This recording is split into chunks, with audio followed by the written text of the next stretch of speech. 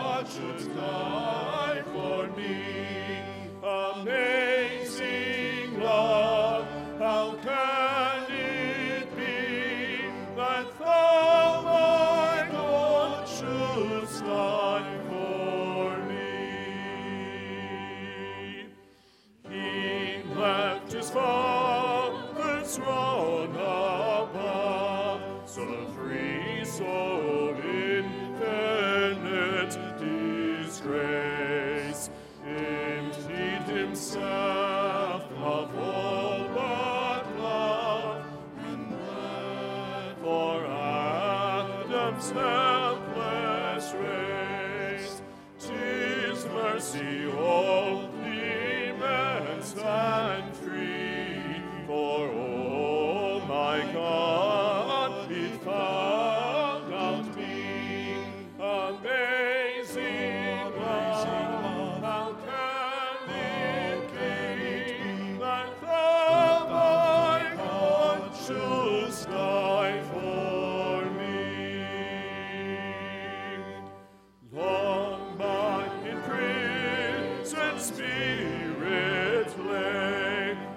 bound in sin and nature's light.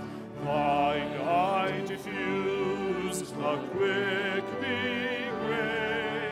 I woke the dungeon flamed with light. My chains fell off, my heart was free.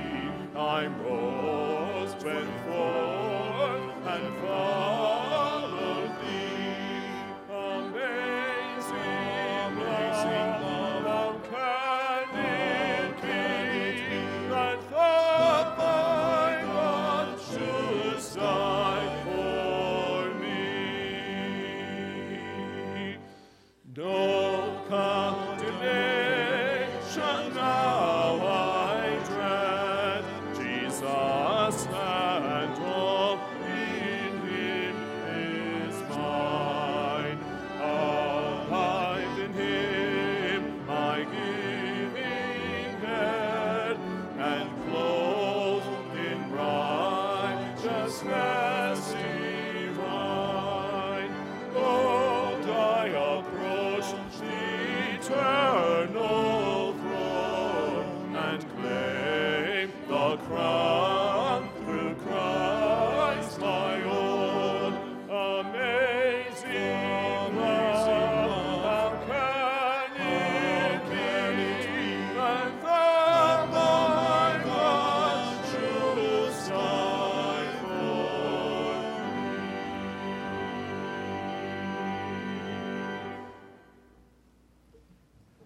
Dear God, you have set us free.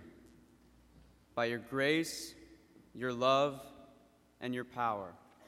Not free to satisfy our own sinful desires or strive after earthly things, but rather to follow your word and to better your kingdom. Let us never take for granted that we are free to worship how we please and where we wish to worship. Thank you, and in Jesus' name we pray. Amen.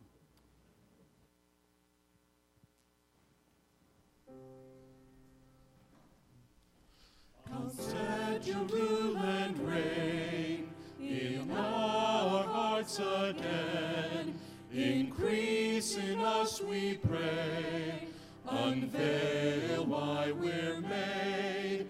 Come set our hearts ablaze with hope, like wildfire in our very souls. Holy Spirit, come invade us now. We are your church. We need your power in us.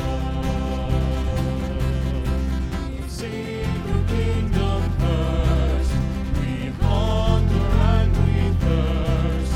Refuse to waste our lives, for you're our joy and prize. Come see the captive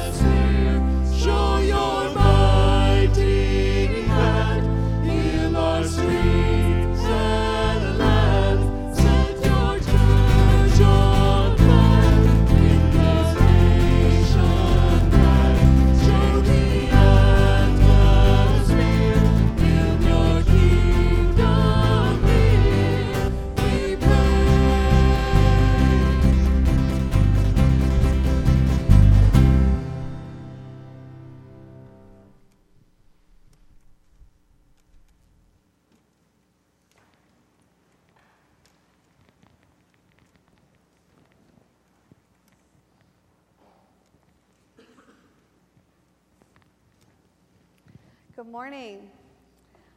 All of you were in a school musical last fall at Hillcrest PDS. Anna, can you tell us a little bit about how the musical came to be? Showtime is a musical performed by fifth graders at Hillcrest PDS every year. For 20 years, the fifth grade teachers and students have read a book and taken a field trip and have written a play based on the book and trip. This year, the fifth graders at Hillcrest took a field trip to Little Rock, Arkansas, and read a book called The Lions of Little Rock. The book was about school segregation in 1958 in Little Rock, and it followed two 12-year-old girls, one white, one African American. Their friendship helped the community begin to see that friends are friends no matter what color.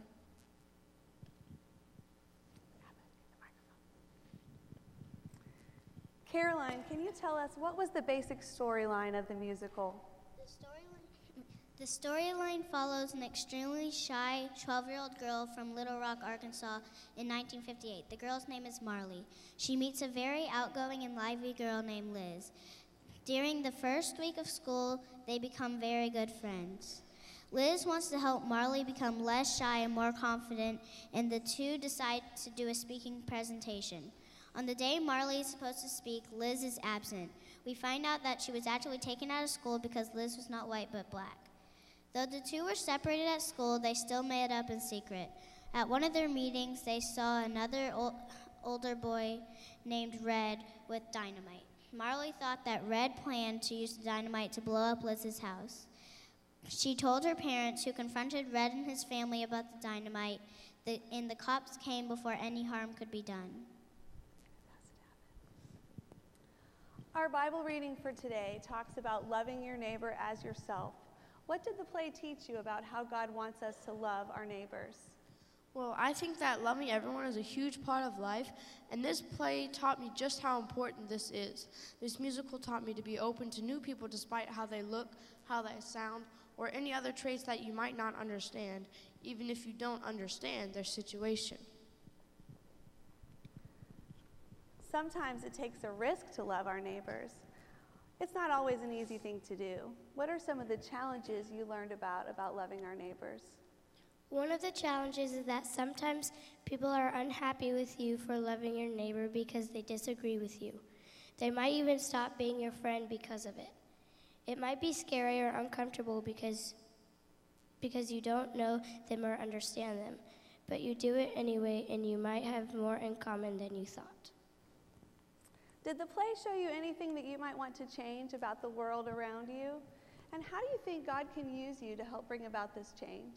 I would like to change people's opinion about race. Even though laws have been passed, people still face insults about their race. I believe that God can use us all to make an impact in the world. I think that God will help us make a difference and show that race shouldn't prevent you from succeeding. Our play was mostly about African American rights and how they became integrated, and we all know these rights still aren't fair. People getting pushed off sidewalks and all kinds of things are happening in America and Texas and even in Waco. God can help you with this by giving me the courage to take a stand. I want people to be kind to others who are different from them. I want the world to be fair and safe for everyone. God can use me by making me take a risk by taking a stand for reaching out to people. I would want to change the way people think about somebody's color, race, or size. I would pray to God to make me more brave or confident to accomplish my goal, and that He would give me a voice for change. It sounds like you all had an amazing experience. Thanks so much for sharing that with us today.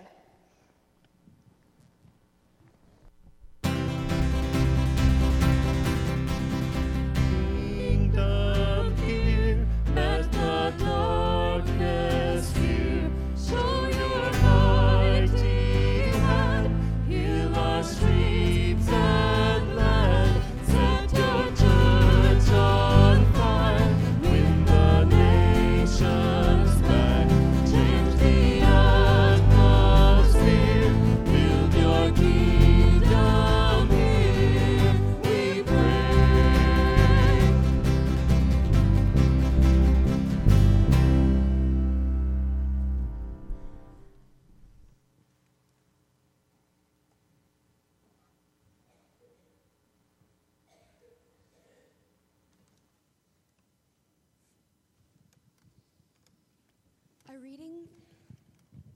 A reading from the prophet Isaiah. The Spirit of the Lord is upon me. Because the Lord has anointed me, he has sent me to bring good news to the oppressed, to bind up the brokenhearted, to proclaim liberty to the captives, and to release to the prisoners. To proclaim the year of the Lord's favor and the day of vengeance of our God, to comfort all who mourn, to provide for those who mourn in Zion, to give them a garland instead of ashes, the oil of gladness instead of mourning, the mantle of praise instead of a faint spirit. They will be called oaks of righteousness, the planting of the Lord to display his glory. A reading from the Epistle to the Galatians. For freedom Christ has set us free. Stand firm, therefore, and do not submit again to a yoke of slavery. Listen, I, Paul, am telling you that if you let yourselves be circumcised, Christ will be of no benefit to you. Once again, I testify to every man who lets himself be circumcised that he is obliged to obey the entire law. You who want to be justified by the law have cut yourselves off from Christ. You have fallen away from grace. For through the Spirit, by faith, we eagerly wait for the hope of righteousness. For in Christ Jesus, neither circumcision or uncircumcision counts for anything. The only thing that counts is faith working through love. You were running well. Who prevented you from obeying the truth? Such persuasion does not come from the one who calls you. A little yeast leavens the whole batch of dough. I am confident about you in the Lord, that you will not think otherwise. But whoever it is that is confusing you will pay the penalty. But my friends, why am I still being persecuted if I'm still preaching circumcision? In that case, the offense of the cross has been removed. I wish those who unsettle you would castrate themselves. For you are called to freedom, brothers and sisters. Only do not use your freedom as an opportunity for self-indulgence, but through love become slaves to one another. For the whole law is summed up in a single commandment. You shall love your neighbor as you love yourself. If, however, you bite and devour one another, take care that you are not consumed by one another. This is the word of the Lord. Thanks be to God.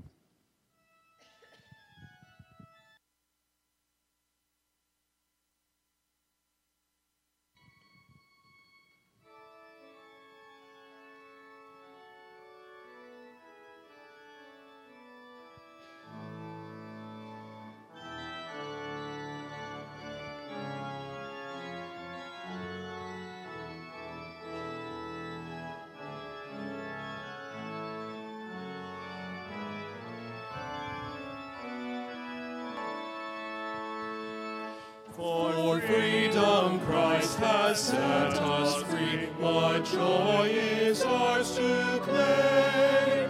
No more enslaved humanity finds life in Jesus' name.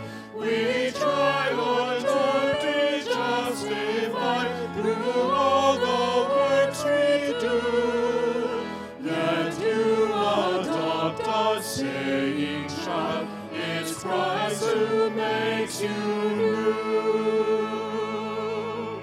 We're glad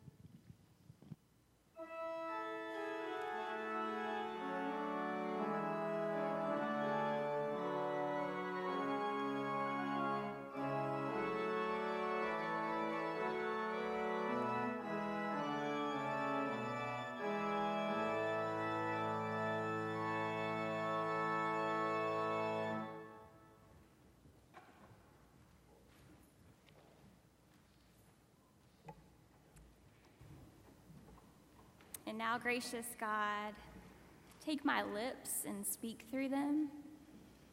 Take our minds and think through them.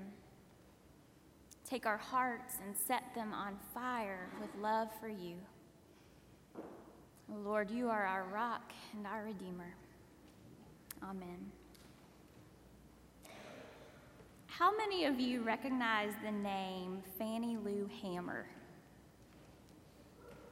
A couple of you, okay. Well, Fannie is not as widely known as Martin Luther King Jr. or Rosa Parks, yet she is one of the many hidden figures in our country who has made a lasting impact on civil rights. Fannie was born in Montgomery County, Mississippi in 1917, the youngest of 20 children. Her parents were sharecroppers in the Mississippi Delta, and she began working in the fields when she was only 6 years old. She always loved to read, especially poetry, and she was excellent at spelling. But at the age of 12, Fannie dropped out of school in order to work full-time to help out her family. Fannie went on to marry another sharecropper, Pat Hamer, and together they worked on a plantation for 18 years. But in the summer of 1962, Fannie attended a service at Williams Chapel Missionary Baptist Church that would change the course of her life and the course of history.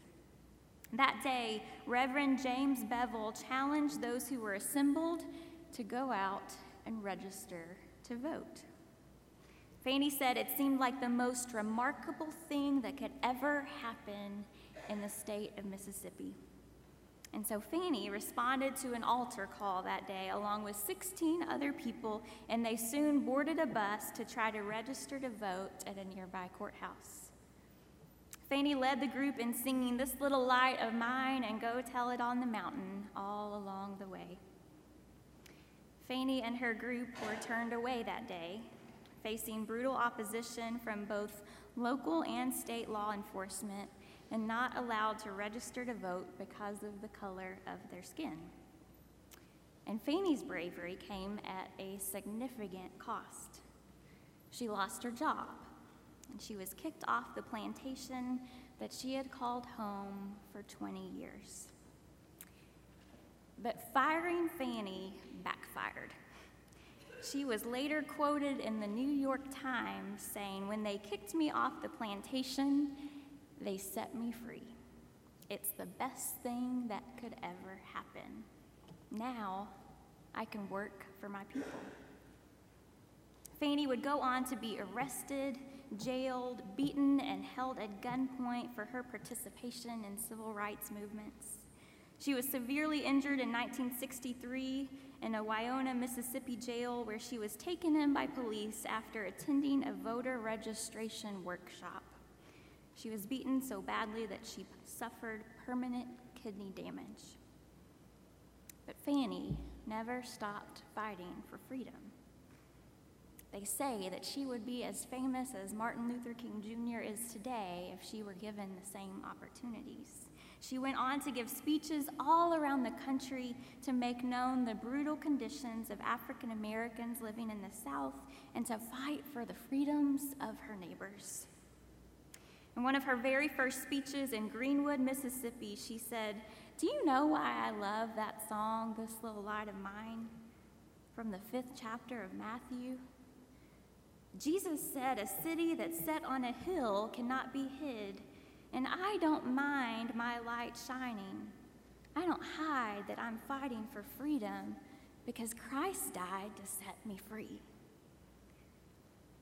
I must admit that I have found myself completely immersed in Fannie's history this week, and with each new story and speech I discovered, I became even more mesmerized, challenged, and inspired.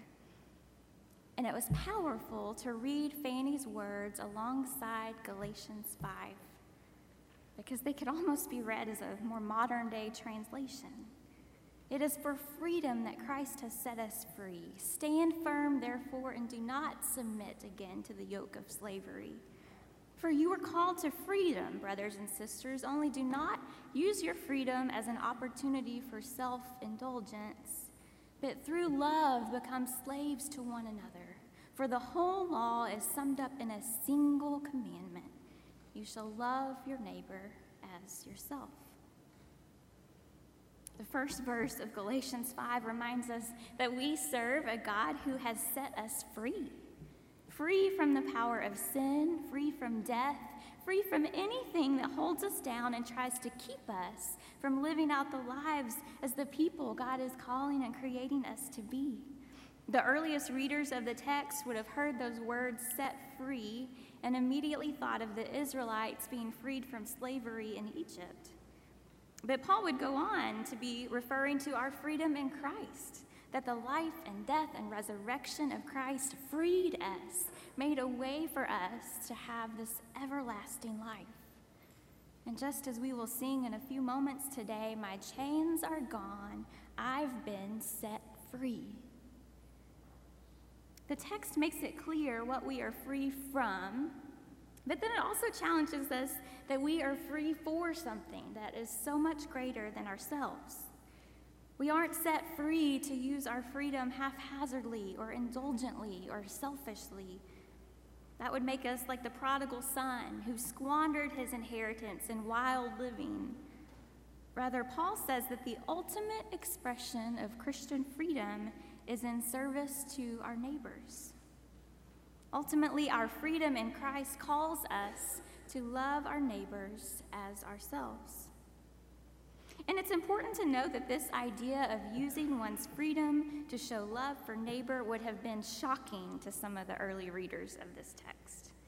A Greek interpretation of freedom would have been all about independence and individuality and self-determination. So Paul's focus here on freedom as engaging with and serving one's neighbor would have been jolting to some of the readers. And perhaps when you and I ponder these words and what they can mean in our lives, they are pretty jolting to us too.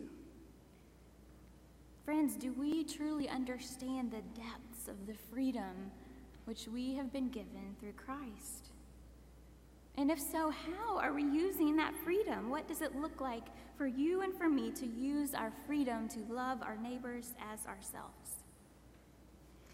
Bert has been leading us through a sermon series called The Path on Which We Find Ourselves as Moderate Baptists. And the path on which we find ourselves is paved by a significant commitment to freedom. Baptists have historically believed in what Walter Sheridan calls the 4 fragile freedoms. Doug Weaver taught me about these when I was in seminary. Bible freedom, the idea that as Christians with the best tools and resources available to them ought to be free to read and interpret the Bible for themselves. Soul freedom, the idea that each individual is free in his or her relationship with God. We don't have to go through anybody else to talk to God or to hear from God or to learn from God. Church freedom, the idea that each local congregation is free to choose how they want to go about their work and ministry in the world. Religious freedom, that every single person ought to be free to practice whatever religion to which they feel called, if any, and any attempt to coerce or take away someone's freedom of religion also takes away this opportunity for genuine faith in an authentic religious experience. Freedom has always been important to us as Baptists. Thomas Helwys was thrown into prison where he died because of his convictions about religious freedom. Roger Williams fled persecution in Massachusetts and began a colony in Rhode Island to guarantee religious liberty for all of its citizens. Many other Baptists had been publicly flogged, imprisoned, and fined because of their commitments to many of the freedoms that you and I enjoy today. But I wonder if the freedoms we have today have become such a normal part of the landscape of our lives that we take them for granted. I wonder if sometimes we don't even see or realize the freedoms we have. Last week, I was at the Texas Baptist Women in Ministry Conference in Abilene at Logsdon Seminary, and I spoke on a panel called Race, Women in the Church. I spoke with my colleagues Jewel London, who serves at the Church Without Walls in Houston, and Anira Cano, who serves at Iglesia Bautista Victoria en Cristo in Fort Worth. And the first question they asked us was this: how has your race impacted your journey as a woman in ministry? And Jewel began by sharing about her experience growing up in the African American church. And she said that although she serves on the pastoral staff at her church, when she travels to meetings at other African American churches, she said she is often not allowed to come into the meeting room with the other pastors and is asked to sit in the hallway. Or other pastors are invited to sit on the stage, but she is asked to sit on the floor with their spouses. And she said that she always keeps a skirt in her car because even today in Houston, Texas, there are still many African American churches where women aren't allowed to wear pants. One day she was driving to drop off some donations that her church had collected for a mission project at a partner church, only to find that she wasn't allowed to bring the toys into the building because she was wearing a pantsuit. And then Anira went on to share about her experience growing up as the only Hispanic family in a primarily white congregation where her father was the janitor. She said that she always felt like the church's mission project, but never felt affirmed as a full member of the church. And then a new pastor came along, and he saw this gifting in Anira for ministry and asked if she would help teach a children's Sunday school class, and she was so excited. But just weeks later, he asked her to step down when too many church members started complaining because they didn't want a Hispanic girl teaching their children. Jewel and Anira courageously shared story after story about various challenges and frustrations they have faced in ministry, somewhat related or directly related to their race. And then it was my turn to speak. And I looked out at the audience and I said, I've never even asked myself this question. I've never had to think about how my race has impacted my journey in ministry because as far as I know, it hasn't. Or perhaps I should say that my race has never negatively impacted my journey in ministry. I was struck in the gut by this freedom I've been given that I don't even realize. And that's what privilege is. It's never even having to think about challenging issues that others face on a daily basis. And sometimes it's not even knowing that those challenges even exist.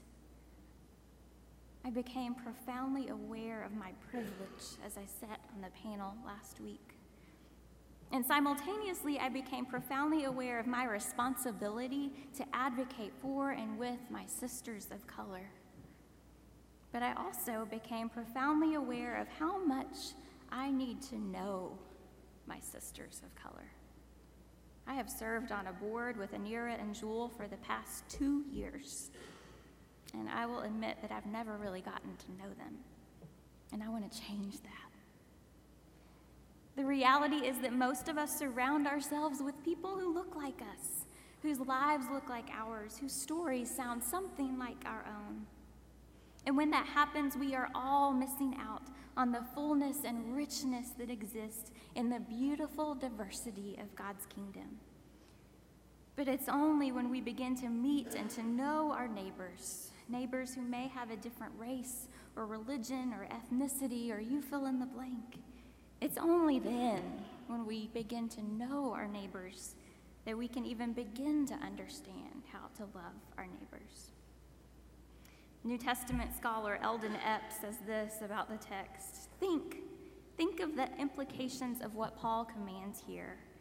If I, in love, really become a servant to my neighbor, then I am delivered from the temptation of paternalism, of constantly being the wiser, richer partner who always knows what is best for my friend.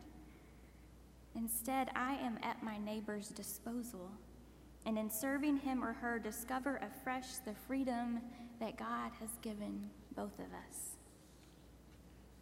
Friends, sometimes loving our neighbors will look like small, everyday actions. Shared meals, learning each other's stories, holding each other's babies, and taking out each other's trash. But sometimes loving our neighbors will be a much harder task. Some days loving our neighbors requires a risk on our part. It calls us to action. It might even be dangerous. But perhaps moments like these are the true test of whether we will use our freedom indulgently or if we will be willing to risk our own freedom out of our love for our neighbors. Martin Niemöller was a pastor in Germany during the time of the Nazi regime. And initially, he was a supporter of Hitler's rise to power, but in 1933, he became the head of a group of opposition clergy members known as the Pastors' Emergency League, who opposed Nazi control of the churches. In 1937, Martin was arrested and sent to the concentration camps where he spent 7 years. He survived until the end of the war when the Allies liberated him and his fellow prisoners. And on a later trip back to the concentration camps, he is known for writing the following words in a journal that have since become famous. He said, "First they came for the socialist, and I did not speak out because I was not a socialist. Then they came for the trade unionist, and I did not speak out because I was not a trade unionist. Then they came for the Jews, and I did not speak out because I was not a Jew. Then they came for me, and there was no one left to speak out for me." His point was that the Germans, and in particular, he believed the leaders of the Protestant churches had been complicit through their silence in the Nazi imprisonment, persecution, and murder of millions of people. But no one was willing to risk speaking out for their neighbors. And when it came down to him, there was no neighbor left to speak out. Friends, how long will we let history repeat itself again and again? How long will we be silent when given the opportunity to speak out?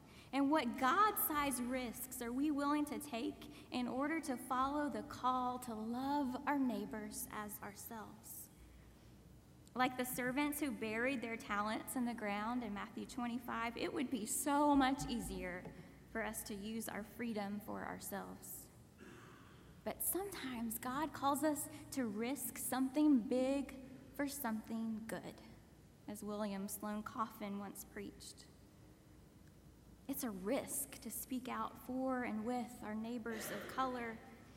It's a risk to advocate for and with our Muslim or refugee neighbors. It's a risk to give financially to groups that stand up against injustice in our country and in our world. It's a risk for us to give financially to what God is doing here at Calvary, and for us to really live into God's mission together to love our neighbors here at 18th and Bosque and all around the world. Friends, how is God calling you and me to use our freedom to risk something big for something good? How is God calling Calvary to risk something big for something good? At the end of her speeches, Fanny would often say to her audiences, "I don't want to hear you say, 'Honey, I'm behind you.' Move," she would say to them. "I don't want you back there, because you could be 200 miles behind me.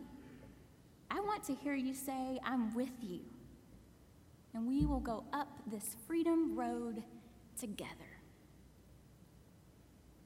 Friends, it is for freedom that Christ has set us free, to love our neighbors and to walk with our neighbors. And so I pray that God might challenge us today and every day to use our freedom to risk something big for something good, no matter where that road might lead. God, I pray that in these moments, you would make us aware of our freedom in you.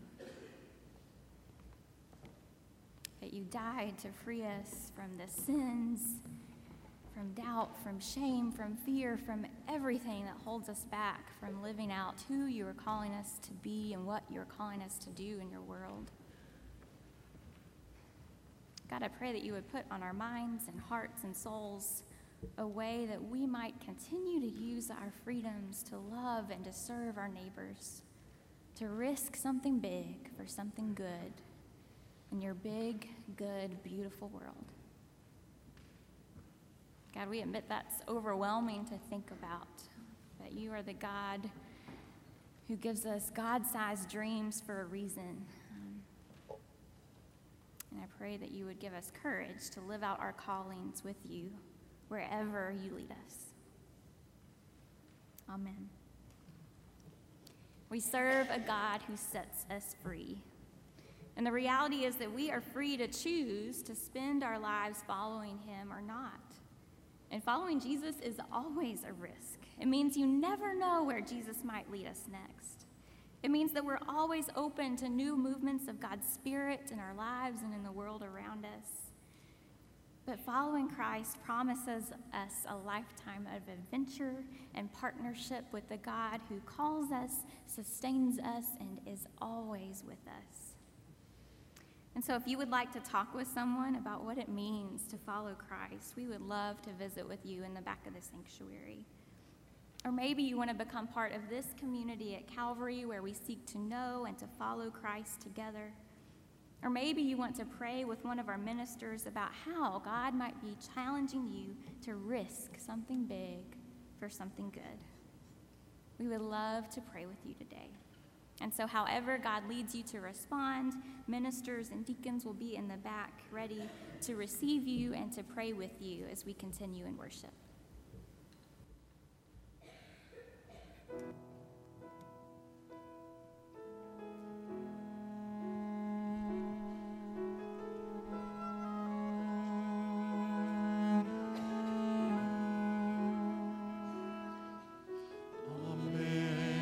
Amazing grace, how sweet the sound that saved a wretch like me.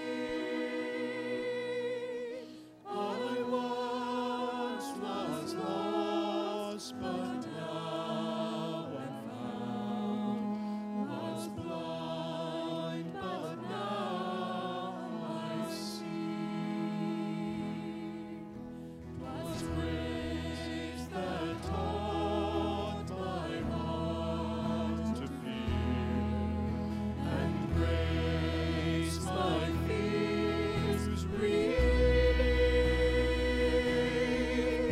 How precious did that grace appear, the hour I first believed. My chains are gone, I've been set free. My God, my Savior has ransomed me. And like a flood, His mercy reigns, unending love, amazing grace.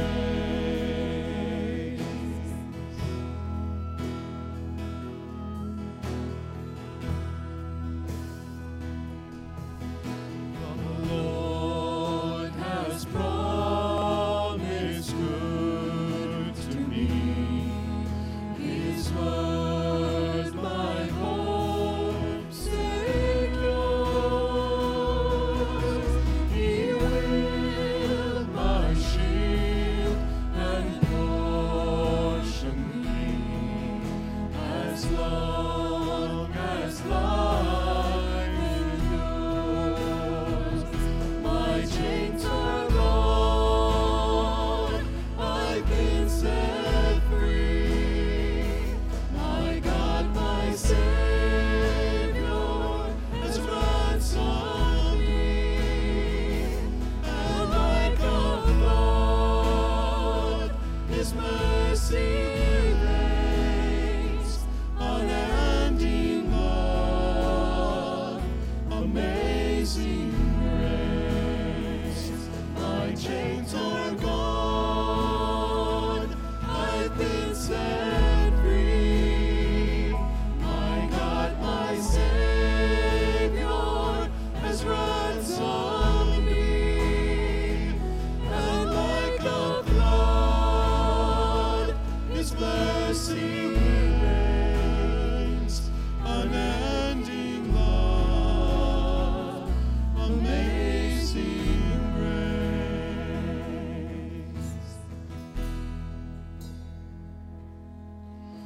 The earth shall soon dissolve like snow. The sun forbear to shine,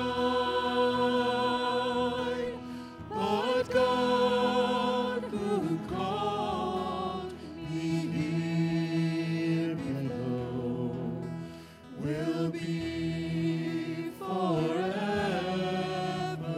mine. Will be forever mine.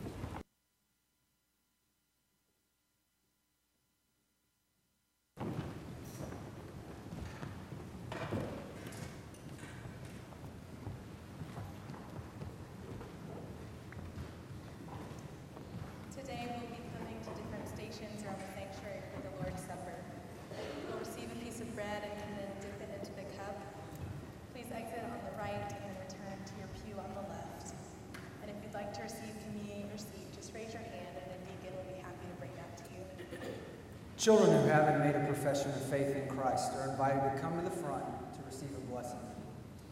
Let us pray. Lord God, you have made all the peoples of all the earth for your glory, to serve you in freedom and peace. Give us a zeal for justice and the strength of mercy.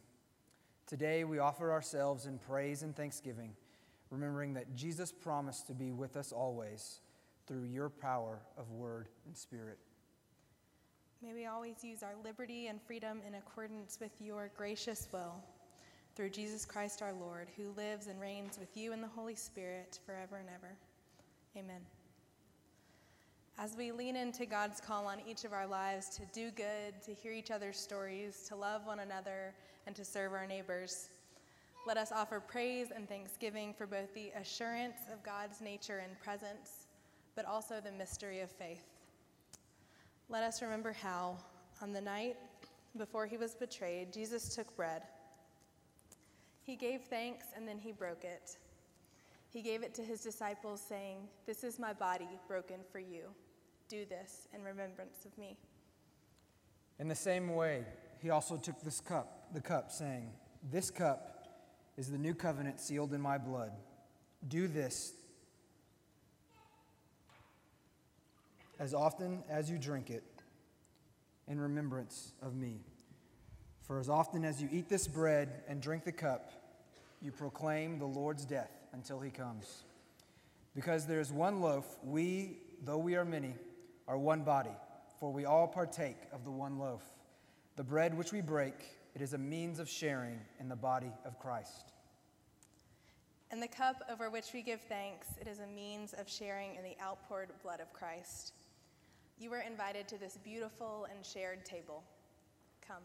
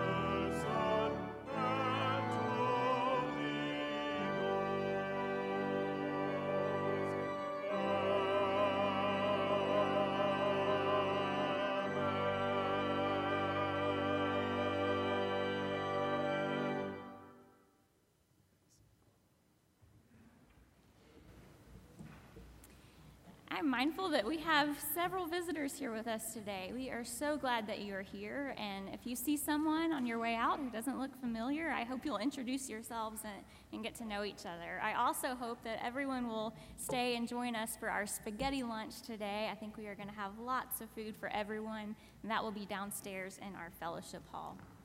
Also, as is our tradition, every third Sunday when we take communion, we also receive what's called the Samaritan's Fund offering. And this goes toward emergent needs both in our congregation and in our surrounding community. Our social work intern and our Samaritan's Fund team work so well to make sure that that fund is used to the best of its ability. So we thank you for the ways that you give generously to that.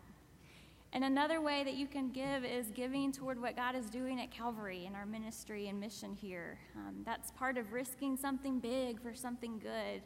And if you would like to know more ways about how you can do that, how you can sign up to do that on a regular basis through your bank account, Lydia Tate in the yellow will be available after the worship service in the Welcome Center, and she would love to talk with you about that and show you what that looks like. We're so glad that you're here today. What a wonderful morning of worship. Let's stand and receive this benediction. May God give you grace never to sell yourself short, grace to risk something big for something good, grace to remember that the world is too dangerous for anything but truth and too small for anything but love.